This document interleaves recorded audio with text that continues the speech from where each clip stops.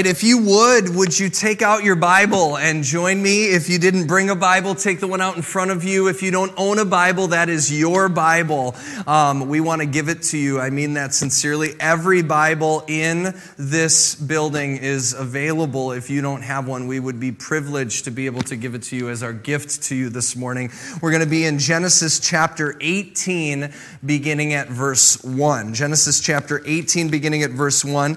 We'll actually start out a little bit before the reading today, and because it is a little bit longer of a reading and because it reads more like a story, I want to put your mind kind of maybe into like story time this morning, okay? Instead of reading it at the beginning like we normally do, we're going to read through it page by page and talk about it as we go. We're in the story of Abraham and Sarah and the miraculous birth of their son Isaac. And I was thinking about this story, and it reminded me of a saying, and I'll spend some time explaining as we go why it reminded me of this saying, but you've probably heard it before. Shoot for the moon.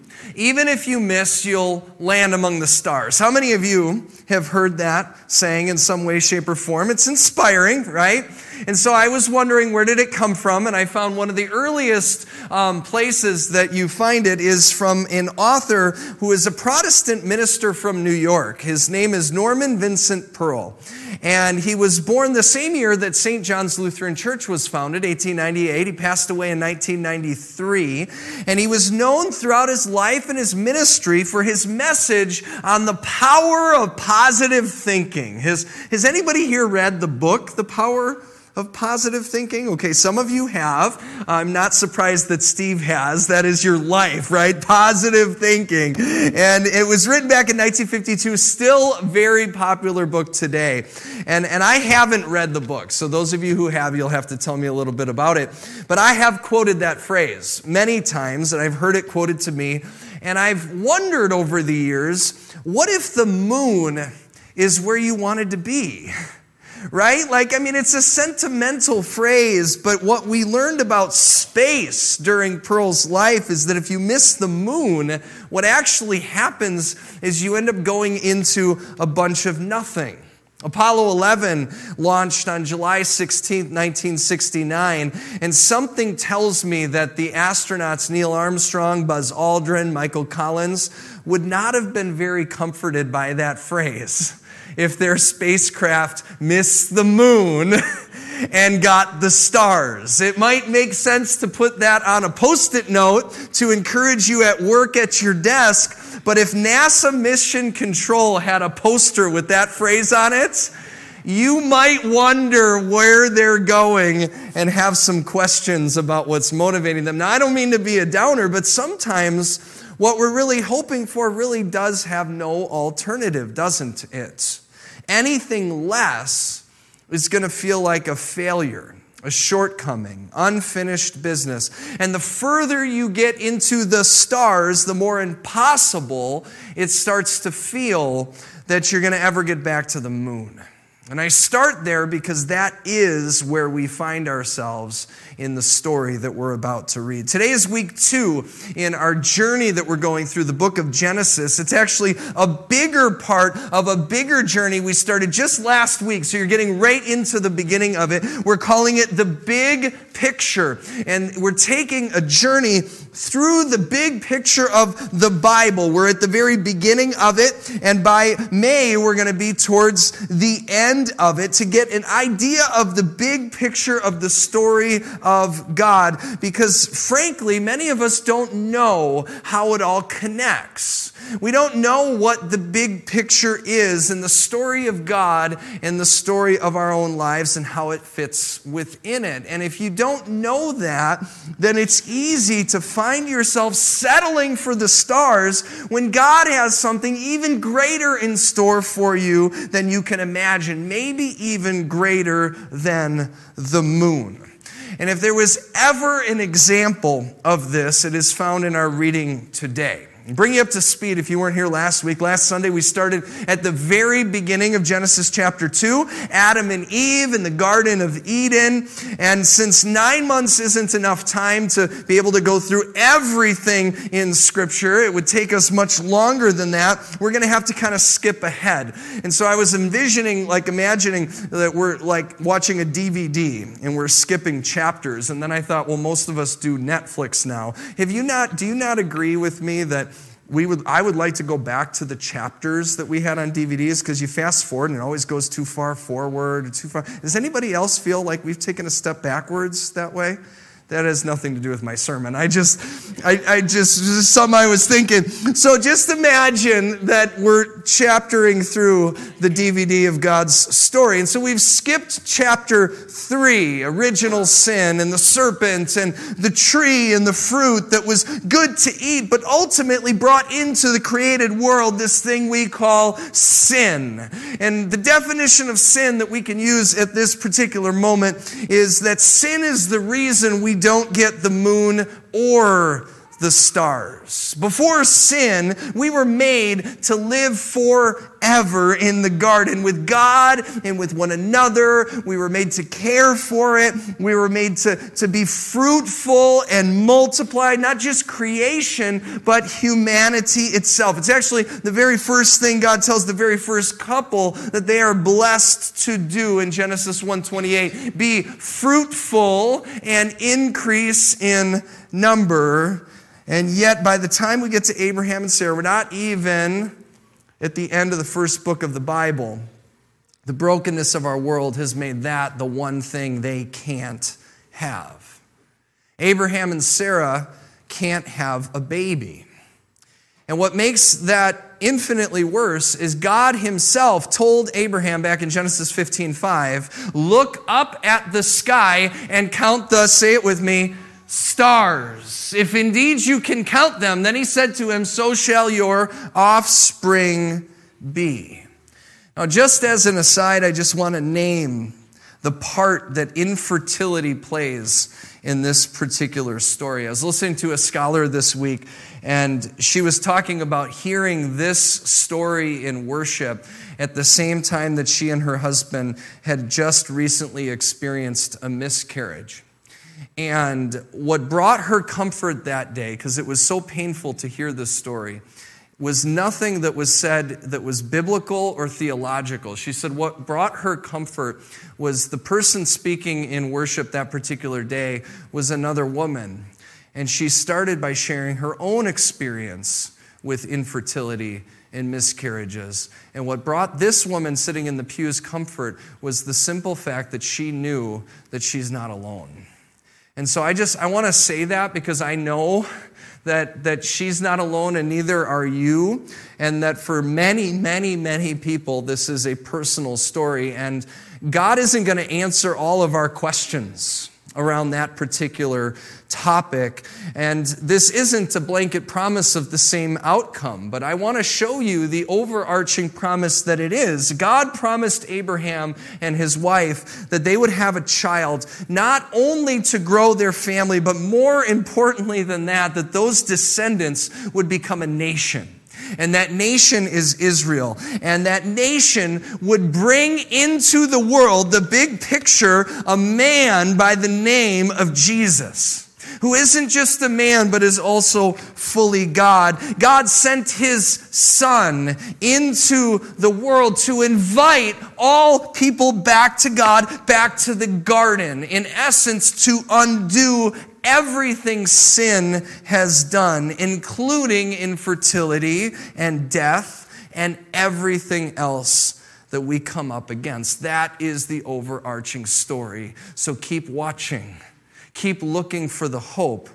And in this particular story, we're going to see hope, but there's just one problem we have to get over first. There's actually multiple problems, but the first one is pretty significant. Not only has this couple not been able to conceive a child, but they're also old. And I'm not trying to be rude here. It says it in the Bible. They're old. They're really old. That's what it says. Even Sarah says it about her husband. They're so old, they've been collecting Social Security for decades. They've been drawing from their 401k without penalty for a long time. Their financial advisor is saying, I don't know how much longer you have. They have been eligible for the senior discounts for as long as they can remember. And I know but Babies R Us isn't around anymore, but I'm pretty sure Babies R Us never took an AARP card and gave you 10% off a stroller because you had that, and yet that's where they were. And so when they were told that they're going to have a child after all these years, you wouldn't blame them, would you? For thinking that if that hope is the moon, they've missed it, and they've missed the stars as well. And so what did they do? Well, they did what most of us do when we don't see a path to what God has said is our purpose and our future. They got impatient. They took matters into their own hands. And if you look at one chapter after this promise is made of the stars, verse 16, Abraham has a child with his wife's maidservant. The story gets serious. Verse 1, it says, Now Sarai, Abram's wife, these are their names before God changed them, bore him no children, but she had an Egyptian slave named Hagar. So she said to Abram, The Lord has kept me from having children. Go sleep with my slave. Perhaps I can build a family through her. Abram agreed to what Sarah had said. I don't think I need to exegete the text to point out the problem here, do I? This is not going to go very well. The Lord has made a promise of geriatric wonder, and the clock is ticking, literally and figuratively. It has not yet happened in their timing. And so they did what, frankly, you do and what I do all of the time when we think to ourselves, God's plans are crazy. His promise for us doesn't make sense. I don't trust him. They took matters into their own hands. See, this is why it's okay that we skip through Genesis chapter 3, because we see it play out over and over and over again. People will say the first 3 chapters of Genesis tell you the whole story of Scripture. You've got in Genesis 3 the garden and the serpent and the fruit. This is really the same thing playing out over and over again. It's saying to God, I know you promised to do this, and so I'm going to go do that. Or I know you said that you would take care of this, but I don't trust you, and so I'm going to try to take care of that myself. Sin is all a matter of where you put your trust. And Abraham and Sarah have put their trust in themselves. And you can't blame them, because we do the same thing all the time. And it's where we see another layer of sin in the human story enter into their picture. It's already entered into the picture, but it's the layer of shame. It's the layer of guilt. It's the layer of mistakes. And we do this all the time too, right? We hear God's wonderful promises for us, that God loves us, that God has a purpose for us, that God forgives us, and then we do something by taking matters into our own hands, and we know it's wrong. And we know we shouldn't have done it. We didn't trust God. And so what do? We place the fig leaf over ourselves. We hide in shame, thinking there's no way that the promises of God could possibly still be good after what I did. This is instinctive. And I saw it just this week. If you follow my wife, Alyssa, and I, if you're friends with us on Facebook, you saw this already. This is a little bit of a review, but I was sitting at home, or I'm sitting at church, and Alyssa, my wife, was at home with our 2-year-old Grayson, and she sent me this picture of Grayson hiding in the living room with the bag of Fritos. He's 2. He's got a lot of allergies, and so this is something we have just recently introduced to him, and we have found not only is he not allergic to it, but he loves it. And so he found the bag, and he hid in the living room, and it made me think of Genesis 3. This is what I wrote when I posted this. He answered, I heard you in the kitchen, and I was afraid because I was eating Fritos. And so I hid. I mean, it's a paraphrase, but you get the idea. You can see the guilt. Pammy, if you can go back to the picture, you can see the guilt on his face, can't you? Like it's all right there. He's busted. But at 2 years old, At only 2 years old, this moment is just a moment. You know that. That's why you're laughing. If you ask him in church today, if you see him come in a little bit later, he won't know the difference. He doesn't remember that. It's gone. It's finished. It's why we laugh. Unfortunately, though, he's probably going to follow the same trajectory I have. Our mistakes get worse than eating too many Fritos and hiding from your mom. Now, I've done that too. I've eaten too many Fritos and hidden from Alyssa as well. But it gets worse, doesn't it? That's also not in my sermon. And so you have Abraham and Sarah, right? Not only have they come up against infertility, but now they've got infidelity baked into their story. And in Genesis 17:17, when God tells Abraham that he and his wife Sarah are still going to have a child, after all of that, he responds this way. Abraham falls face down and he laughs. And he said to himself, will a son be born to a man 100 years old? Will Sarah bear a child at the age of 90? They have already taken matters into their own hands. They have already thought that God's promises are too crazy. They already believe that they have fallen beyond God's willingness to do what he said he would do from the very beginning. And God says to them in a nutshell, I'm still going to do it. My promise is still good. I am still going to do what I said. And Abraham laughs. He laughs. Have you ever laughed at God's plan for your life? Maybe you haven't gotten such an articulate understanding of what God is going to do. Have you ever looked back at God's plan on your life and you laugh and go, I have no idea how that happened? It's the same thing. We've experienced this in some way, shape, or form as well.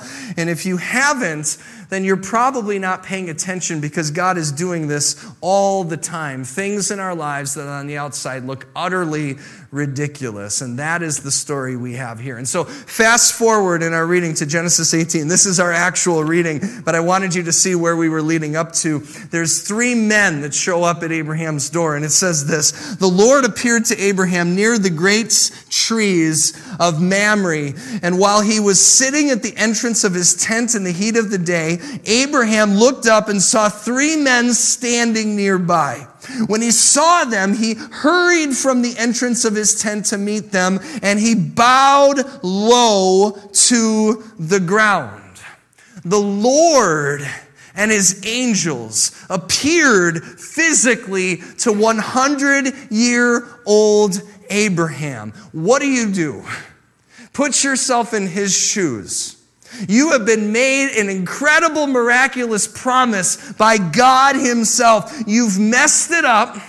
You've taken matters into your own hands, and the thought of God still doing what God said he's going to do makes you laugh. You've messed up. You've doubted God's promises. You're starting to lose your faith. What do? You worship. You worship. That's what Abraham does. He worships. Verse 3, he said, if I have found favor in your eyes, my Lord, do not pass your servant by. Let a little water be brought, and then you may all wash your feet and rest under this tree.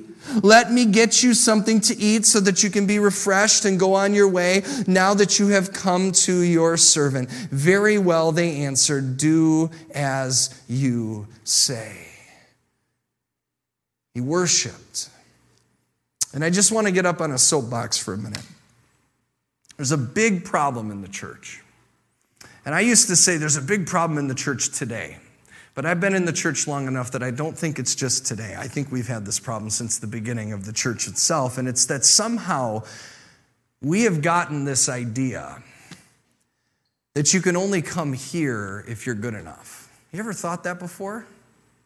That you're only able to come here if you're good enough. And as a pastor, I've watched it now for years. People falling away from the church because of their guilt and their shame and their mistakes. And they've got big questions and big doubts. And I look at the story of Abraham, and he is the same thing, and he does the opposite. He worships the Lord in the midst of all of that. He bows down. He serves the Lord because he's guilty. And because he has shame, and because he's filled with questions and doubts. And the answer for you is that when you're like him, you should do the same thing as well. The church should be full of people who feel as if they have somehow fallen beyond the point of no return. That's what we should be. These are the people who have doubts and questions and are at the end of their rope should be the people crawling over the threshold to be in worship each and every week. It reminds me of a phrase, I've shared this many times, by Dallas Willard. He said, if you want to know God's address, it's at the end of your rope. If you want to know God's address, it's at the end of your rope. And the misconception is that somehow you got to have it all together to come before God. And if you walk away from church this morning with one thing, I hope it is that you don't. Because God is the one that has it all together. God is the one who has it all together. That's what we believe. If you are a Christian, if you're not a Christian, and you're wondering if you want to be a Christian, that's what Christians believe. God is the one that has it all together, and that's why we come before him when we don't, because he does.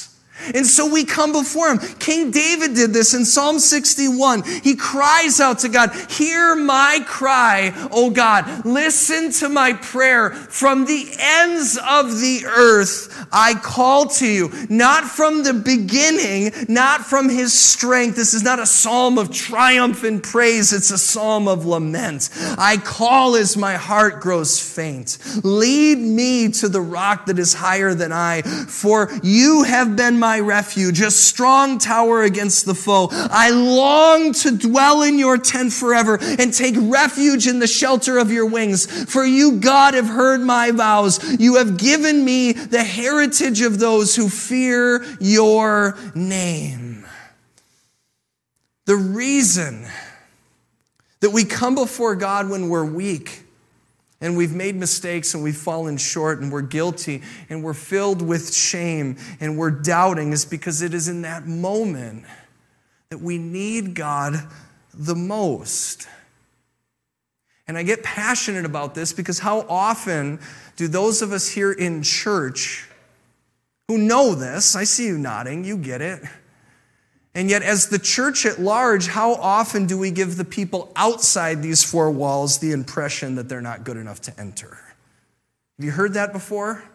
We're in a post-Christian environment right now. There's no social pressure in the United States of America to come to church or to be a Christian or to be anything. And they're not going to come if they think that they're not good enough to enter. And it's even worse when you realize that that isn't the Christian message at all. Where does that come from? I will tell you, and you will see it when we go through the big picture, that message that you have to be good enough to enter this place is nowhere in the pages of this book. This book says the opposite. It says we've all fallen short.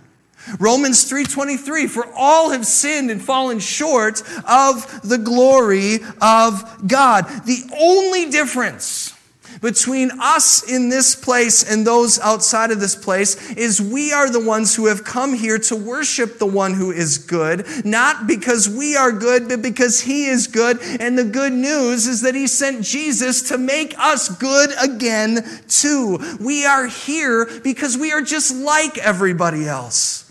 We're beat down by our questions and our doubts and our guilt and our shame and our mistakes, but we come here to find shelter in refuge. We worship the one who did live the perfect life and died the perfect death and poured over us his blood to take away our guilt and our shame and give us that life as well. It's called grace and mercy and love and forgiveness. Show of hands, how many of you need one of those gifts this morning? I'm glad you're here. But you'll never experience any of them if you hide from God when you need him the most. If you want to know God's address, He lives at the end of your rope. And so Abraham is at the end of his rope, right? If there was ever a definition, he is at the end of his rope, and he serves and he worships these three men, the Lord himself. The story continues and he says, "Where is your wife Sarah?" they asked Abraham. And she says, "They're in the tent." And one of them said, "I will surely return to you about this time next year, and Sarah, your wife, will have a son." And you can't help but wonder, he's got to be thinking, wait a minute, didn't we mess that up 1,000 times already? Is that still going to actually happen? I thought we missed the moon and the stars. I thought we were hopeless. Now, Sarah was listening at the entrance of the tent, which was behind him. Abraham and Sarah were already very old. See, I told you the Bible says it, not me. The Bible says it. And Sarah was past the age of childbearing, so Sarah laughed to herself as she thought, after I am worn out and my Lord, the husband, is old, will I now have this pleasure? When life is hard for me, I don't know about you, sometimes I laugh. You do that? Does anybody do that when life is just so heavy, you just can't help but laugh? Sometimes you even have to apologize, right? And say, "I'm sorry, I don't mean to make light of this. It's my coping mechanism. If I don't laugh, I'll cry." Have you ever actually felt that way? I think that's what's going on here. And so Sarah laughs, just like Abraham laughed earlier. Verse 13, the Lord said to Abraham, "Why did Sarah laugh and say, 'Will I really have a child now that I am old? Is anything too hard for the Lord?' I will return to you." It's a rhetorical question. "I will return to you at the appointed time next year, and Sarah will have a son." Sarah was afraid, so she lied and said, "I did not laugh." But the Lord said, "Yes, you did." I'm adding inflection that I think is actually in the original text. That's what it is. It is not a slap on the wrist. It is a back and forth. "You laughed." "No, I didn't." "Yes, you did."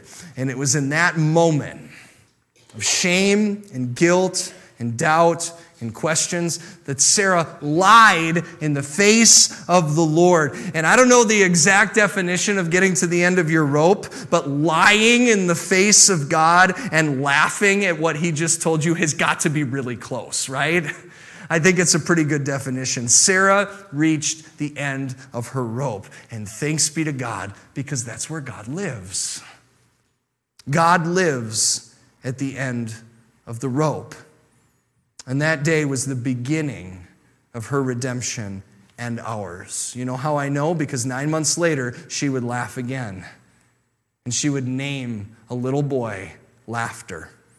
This time, laughter of joy. Verse 1 of chapter 21, it says, "The Lord was gracious to Sarah as he had said, and the Lord did for Sarah what he had promised. Sarah became pregnant and bore a son to Abraham in his old age at the very time God had promised him. Abraham gave the name Isaac to the son Sarah bore him. And when his son Isaac, which means laughter, was 8 days old, Abraham circumcised him as God commanded him. Abraham was 100 years old when his son Isaac was born to him. Sarah said, 'God has brought me laughter, and everyone who hears about this will laugh with me.'"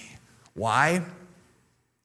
Because they're going to know the answer to the question, is there anything too hard for God? And the answer is no, there's not. And so next time you miss the moon, don't settle for the stars. It may sound cheesy, but God wants to give you the sun. Let's watch. Like the wind, unseen but present, moving and felt. Like the seasons, changing at exactly the right time. Like the pull of gravity that keeps me firmly planted to the ground beneath my feet. Your faithfulness.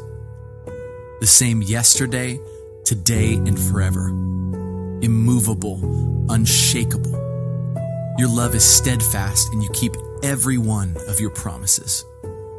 You will never leave, and you never forsake the ones you love. You finish everything you start, and never have you spoken a word in vain. As undeniable as the sun, rising day in and day out without fail, and just as certain as the setting of that same sun, you